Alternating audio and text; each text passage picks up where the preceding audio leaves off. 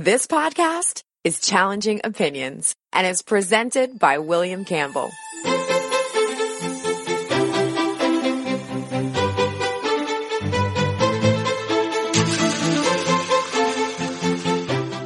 Thank you for downloading the Challenging Opinions podcast for June 11th, 2018.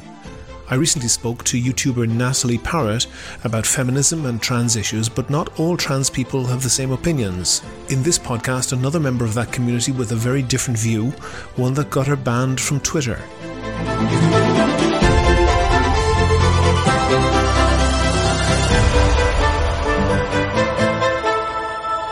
Challenging Opinions is the podcast where ideas are tested.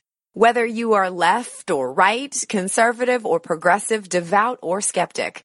What matters is the strength of your argument, not the strength of your voice. On a Skype line now from the UK, I have Miranda Yardley.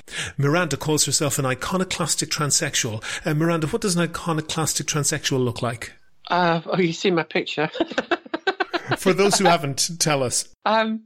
I guess it's someone who doesn't really believe in the sort of dominant narrative that we seem to have out there about what it means to be trans. And, you know, amongst other things, which I'm sure we'll come on to, part of what transgenderism is doing is it's erasing the group identity of transsexuals, which has been a thing for quite a time. I mean, most people would understand what a transsexual is because, you know, there are certain ideas or stereotypes, dare I even say it, or, you know, concepts that are associated with that.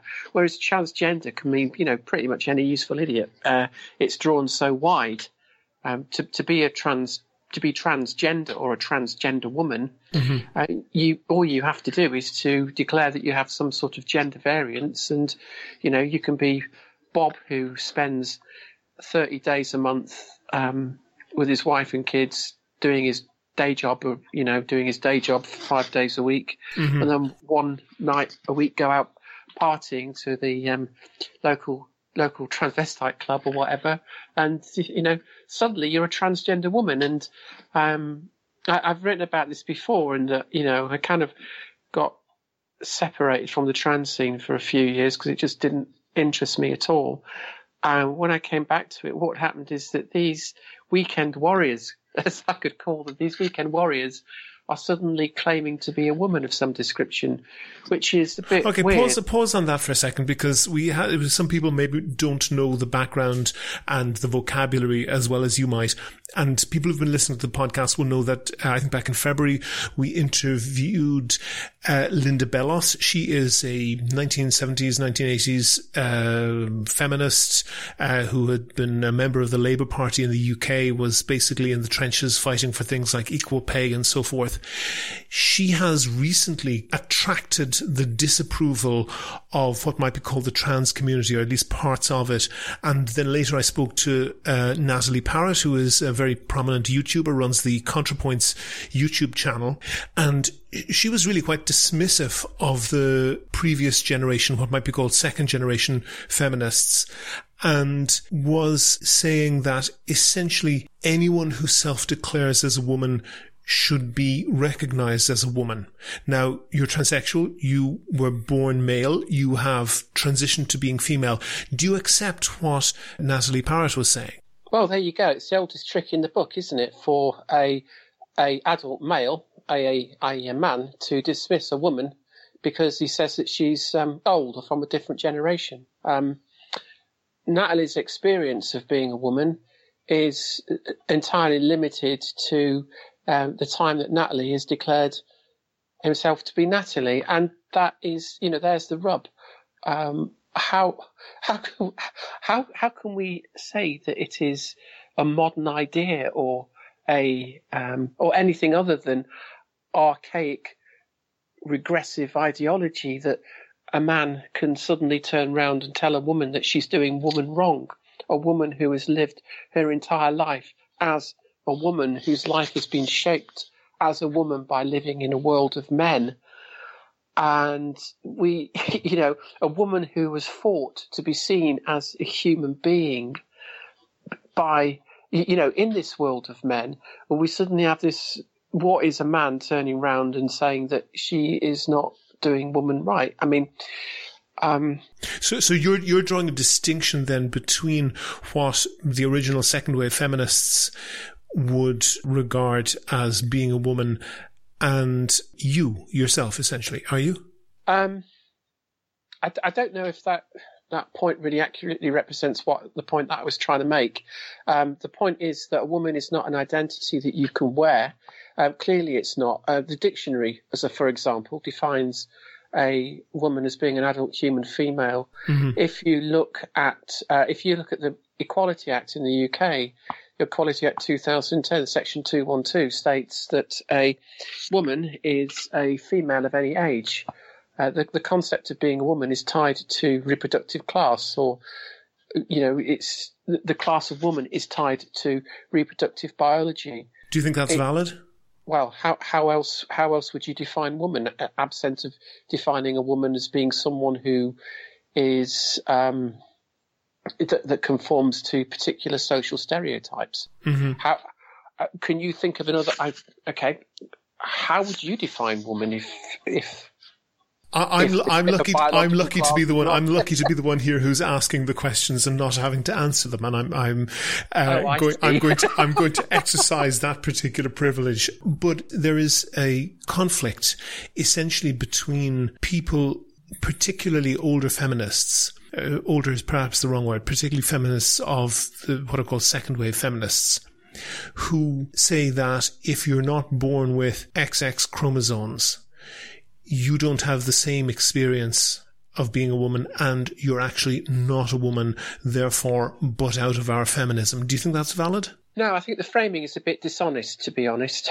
Mm-hmm. I mean, you're answering the questions. I presume that you are answering the questions really as to make an interesting interview and to challenge viewpoints as opposed to these are what you yourself think. Absolutely.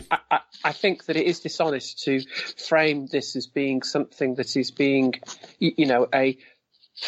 an ideology, for want of a better word, that mm-hmm. is being put forward by people who are from the 1970s or a particular type of feminist or whatever. I think you'll find that most people know that a woman is an adult human female.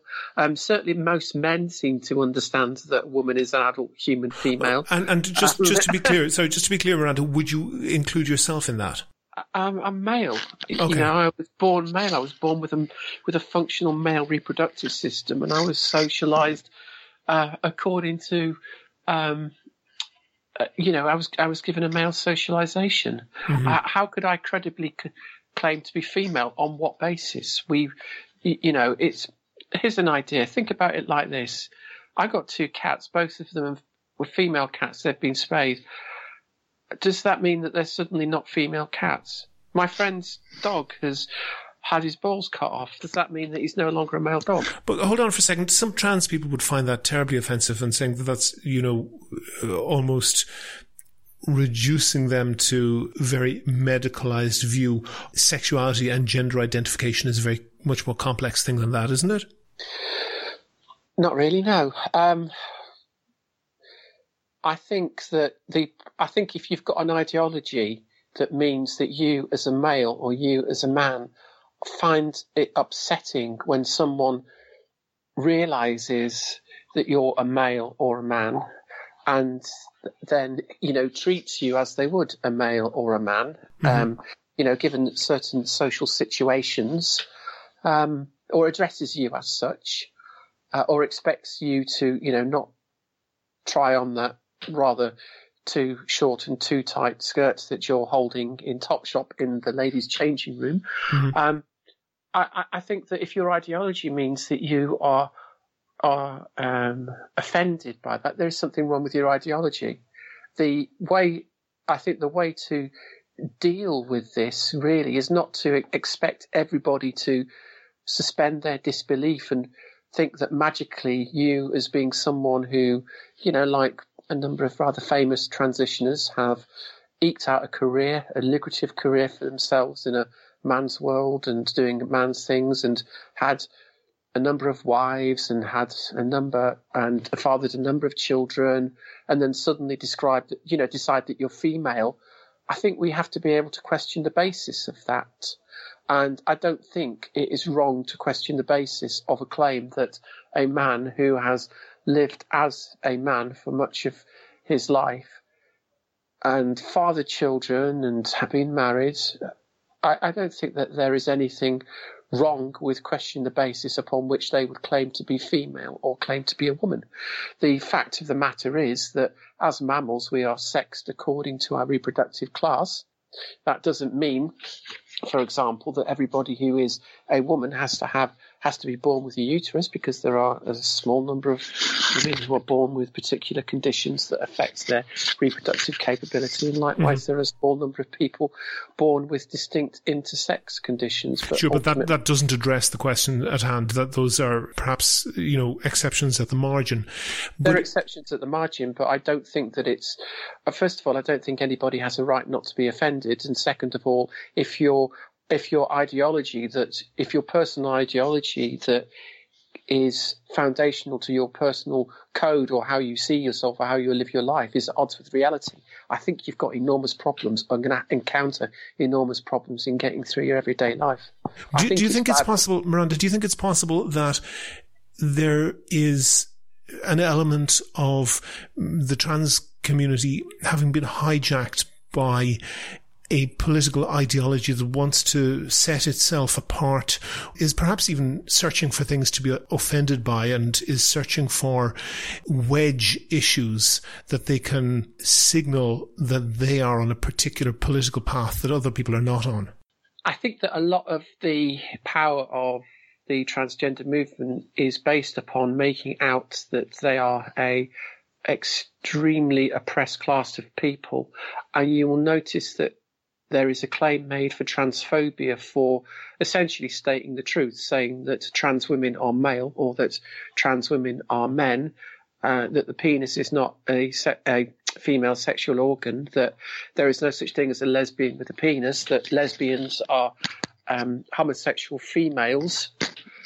I think that if you're going to be calling comments like that transphobia, and I believe it or not, they are... You've been banned from Twitter for saying things like that, haven't you? Yes, I have. Can you tell me what exactly it was that you said that triggered that? Amy Challoner is a man. And who is Amy Challoner? Amy Challoner is a man. Amy Challoner is a Green Party activist. Who is a transgender.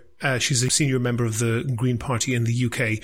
Have I got your tweet correct verbatim, just that you said Amy Challoner is a man? Yes, that is correct. Okay. I can see that, I believe in freedom of speech. I believe in freedom of speech for people I don't agree with. But you can see how it's not very nice, is it? What do you mean not very nice? Well, Amy Challoner clearly regards herself as a woman, as a female. I have to say that part of the reason I don't have a fixed opinion on this is because I simply don't know enough. But if I came across either you or Amy Challoner or Natalie Parrott or anybody else who asked to be referred to as she, I do so not because I believe anything, but just because, it's nice to be nice. I wouldn't like to be disrespectful to anyone. I'm not suggesting that you did anything wrong or anything that maybe even justified you being banned from Twitter, but it's not nice.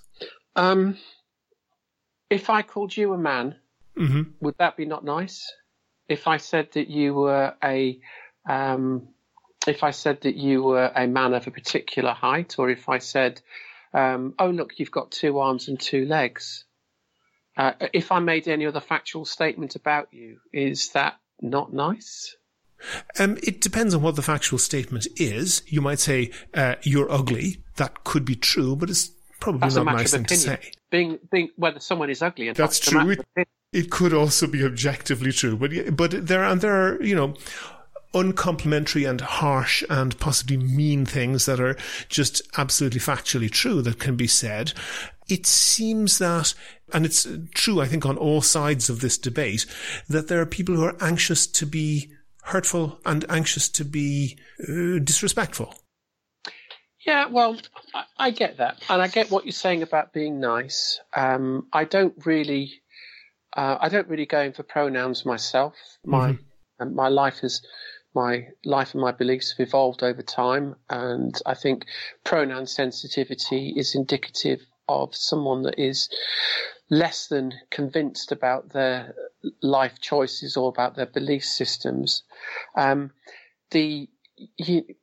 Whether you as an adult human male feel obliged to accept myself or Amy or Natalie as being a woman is entirely your choice. But I would say that you were doing that as an adult human male. You've got no skin in the game. Compelling women as individuals or even as a class to accept males like myself or Natalie or Amy as being females or as women and having rights as females or as women, it creates a rights conflict. And we can't even discuss this rights conflict. On the matter of making factual statements and matters of opinion and being nice and whatever, Amy's not is not someone I would say is blameless for making statements that are not offensive. Like, for example, on my blog, I wrote a piece about how the Green Party had completely gone out of their remit and tried to have a elected Labour Party official removed from their position. An elected official removed from their position because of what they perceive transphobia, real life harassment. You'll see on the page, I've got a tweet there from Amy Challoner, where he's saying, on Twitter, you can now follow the group for young non-male members of the Green Party's Young Green Party over at YG Women. Go give them a follow. Now, let's have a look at that statement. What we've done here is we've got Amy Challoner is saying that the people who should join the Green Party Women section are non-males. That is correct. So this is describing anybody who is a woman as being a non-male. Again, this comes back to something that Simone de Beauvoir said about the man being the one and the woman being the other. This is a very clear political othering of women. And it is, it's an incredibly misogynistic, dare I say, arrogant act to say that women are people that are just not just non-men, but non-male. We have someone here that's been born with a male reproductive system that's decided that he's female, and he expects everyone else to believe it. It's absurd. Pause on that, and I understand what you're saying. That's a stable idea for someone to go through their life and carry in their head. The cognitive dissonance must be giving him a headache. Okay, well, you and I are entitled to disagree with Amy on that. But putting that aside and just looking here at one particular website which is documenting violence against trans people, and trans people are a tiny percentage of the population. Probably, I'll post a link with this, hrc.org. The proportion of trans people who suffer very serious violence, including frequently murder, is simply off the charts when you take into account the tiny fraction of a percent of society that they are. Trans people, perhaps you could say, are being hypersensitive about language and about pronouns and so forth. But trans people have every right to be very worried and very concerned about violence, don't they? Again, is that an expression of your opinion, or is that a question that you're asking me as a general question? I'm throwing out the idea for you to comment on. Okay. If trans people were subjected to a disproportionately high murder rate in the, that was so sky high above that of the general population, and we were, that we were subjected to be some sort of utterly shocking, awful genocide at the hands of homicidal men, or what, it's always homicidal men, isn't it? Or nearly always. I think that the women's movement, and particularly I think that the more politically active parts of the women movement that are generally referred to as being TERFs would be at the forefront of campaigning for the rights and safety and dignity of these people. The claims that are made about violence and suicide rates, and no, I'm separating these two out. I'm just starting with violence and murder. Yeah, the claims that are made about violence and murder rates are actually very politically opportunist. That may well be the case. That may well be the case. But it is no doubt true. No, Miranda, it's no doubt true. It's no doubt true that trans people suffer a disproportionate amount of violence.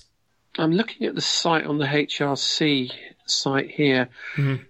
You've got 2017, 28 transgender people fatally shot or killed. Mm-hmm. I mean, the first thing is, this is a very emotive issue. Mm-hmm. Nobody likes to think that their group, or their group identity is subjected to any form of particular violence or being picked on. However, I think that the claim that's made about particularly murder rates of trans people or transgender women, I think is used in a politically opportunist way. What happens is it's usually... Sure, no, it may be used, but no, Miranda, stick with the topic. No, because I want to stick on this topic. It may well be used in an opportunist way, but that doesn't diminish the fact that it's true. It's not true. You think it's not true? Okay. The murder rate of this is what I'm trying to say, the murder rate of transgender women is no greater than that of the general population, even in the countries that you look at that have got sky-high rates of murder rates of transgender women. You will find that the general, it's a violent society. It's places like Brazil where, any homosexual is going to have in certain areas is going to have a pretty rough time. The situation in America, you'll notice that a lot of the murders that happen there are poor black and Hispanic transgender women who are often engaged in survival prostitution. And you'll see that the perpetrators of the murders are invariably men. Yep. And I think that to look at these murder rates and interpret them, I think we have to interpret them in the context in which they are happening, in that it is a function of poverty, it is a function of survival prostitution, and it is indicative of a violent society that is homophobic, lightly misogynistic, and has a vast amount of structural inequality that is not, for whatever reason, being addressed by whatever government might exist.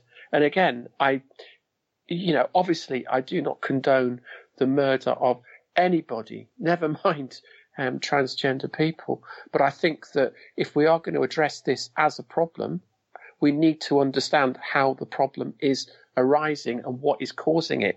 We can't just say, transgender women have got a higher murder rate. Isn't it awful? We should accept them as women. That ain't going to solve the problem. What is going to solve the problem is looking at the problems that are created by structural inequalities within society, looking at the issues that are created by having poverty in black and Hispanic communities in places like the USA, and people who are relying upon survival prostitution possibly the most dangerous job in the world, and looking at those problems and alleviating them. Certainly, looking at the murder rate of actual women within society, calling transgender women or transgender males women, is not going to solve that problem, because women calling themselves women doesn't solve the rate of whatever it is. I believe it's 3 or 4 women murdered in this country every week. In the UK, yes. In the UK.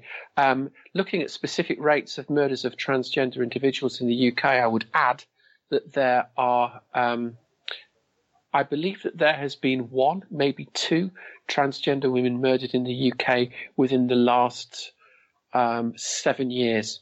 And I'm very happy to be corrected on that. Okay. One last thing I want to, because I just want to move on to, is that in the UK currently, in order to be recognised as a transgender person, that is to say, to have your passport changed and so forth to say female instead of born male or vice versa, there is a process to go through. It is proposed that this be entirely abolished and people allowed to just self-identify as whatever gender they choose. What's your thoughts on that? The first thing about changing the passport, you don't need to do anything to change the passport other than advise the passport office if you'll change it and your identity. They will often ask you for a note, usually from a medical professional of some description, who would confirm that your change is permanent, i.e. you're not likely to revert. The gender recognition certificate, or the short form replacement birth certificate, is not necessary to get a replacement passport. I think, but to change the birth cert, it is necessary. You would need, if you were to change the birth certificate, that would be done under the Gender Recognition Act. But you don't need that. You don't need that to change the passport. The question that I wanted to put to you was that Natalie Parrott, when I talked to her, said that this is really a demeaning and intrusive legal process that's unnecessary. Nobody else is subjected to this. Is there any reason why transgender people should have to do anything at all other than fill in the form? Well, I think there's a bunch of reasons that I think are problematic here. Speaking as someone who's transsexual, for us to have, in the situation that we're in, to go through this process, we are supposed to have, before we go through this process, we are supposed to be in a position that we are declaring ourselves to be undergoing some form of gender reassignment. Mm-hmm. Now, that, whatever that means, is pretty moot, and the way that the law is drafted, you don't really need to do anything to have it. So it is a bit of a daft law. It was a daft law when it was introduced, and I'm not a favour of this operating by changing the birth certificate for three reasons. First of all, it creates a legal fiction which makes the law look silly. Second of all, it might look like a fairly easy, but it is quite a fairly cumbersome way to allow people to create, to have rights that would change or be endowed because of the nominal change in sex. And I think that there are better ways of achieving it. And I think that the problem that we have with the legislation is that, yes, it is out of date, but the reason it's out of date is because, to be blunt, it's either daft or it's not needed. Things like, the original reason that this was introduced was to do with rights under the European Human Rights Convention, for people to be able to have a private life, for people not to be discriminated on the basis of sex, for things like social security and other benefits and whatnot. Mm-hmm. We've now got pretty much a equalisation of social security in this country between males and females, so it's not needed for that. We do actually have what is called equal marriage in this country, so that people who wish to get married can get married to whoever they want. The GRA actually produced a rather perverse situation for 14 years between... The Gender Recognition Act, yeah. Yeah, that's right. Between 2004 and 2014, when equal marriage hit the statute books, we had this bizarre situation where two homosexuals or two people of the same sex could only get married if one of them changed their legal sex, which was when you think about it, is actually profoundly unfair. Mm-hmm. I think that what the GRA achieves can be done without creating a legal fiction of the replacement birth certificate. And I think as well, it may have been perceived that there was a need for people to be protected from having their former identity as a man discovered or whatever. I think that the number of trans people that applies to is incredibly small and is going to remain incredibly small. So it's a minority law that benefits a very, very, very, very, very, very, very tiny minority of people. That there just are not the number of transgender women in the world who would benefit from that law, because, most of them you can see, or certainly with their behaviour, you would code them as being male. Miranda Yardley, iconoclastic transsexual and blogger, thank you very much for talking to me. Oh, it's an absolute pleasure. Thank you for your time. If you like the Challenging Opinions podcast, please rate and review the show on iTunes and other podcast providers. Share it on Facebook and Twitter. Tell your friends. But most important, make your view heard. Email podcast@challengingopinions.com. Go to the website for sources and for Miranda's links. And while you're there, please like the show on Facebook. You can't follow Miranda because of the Twitter ban, but you can still follow @ChallengingO and get in touch with me if you can suggest a guest or a topic for a future show. Also, you can find out how to subscribe to the podcast for free on your computer or phone or by email. It's all at www.challengingopinions.com. And also there, you'll see I've created a Patreon account. So if you'd like to support the podcast, I'd really appreciate that. And you can even support the show at no extra cost to yourself by using my Amazon affiliate link. As I say, it's all on the website. Coming up next Monday, that's June 18th, I'll be talking to Mike Ludwig of truthout.org about the EPA under Scott Pruitt. The Challenging Opinions podcast is produced and presented by me, William Campbell. Thank you for listening.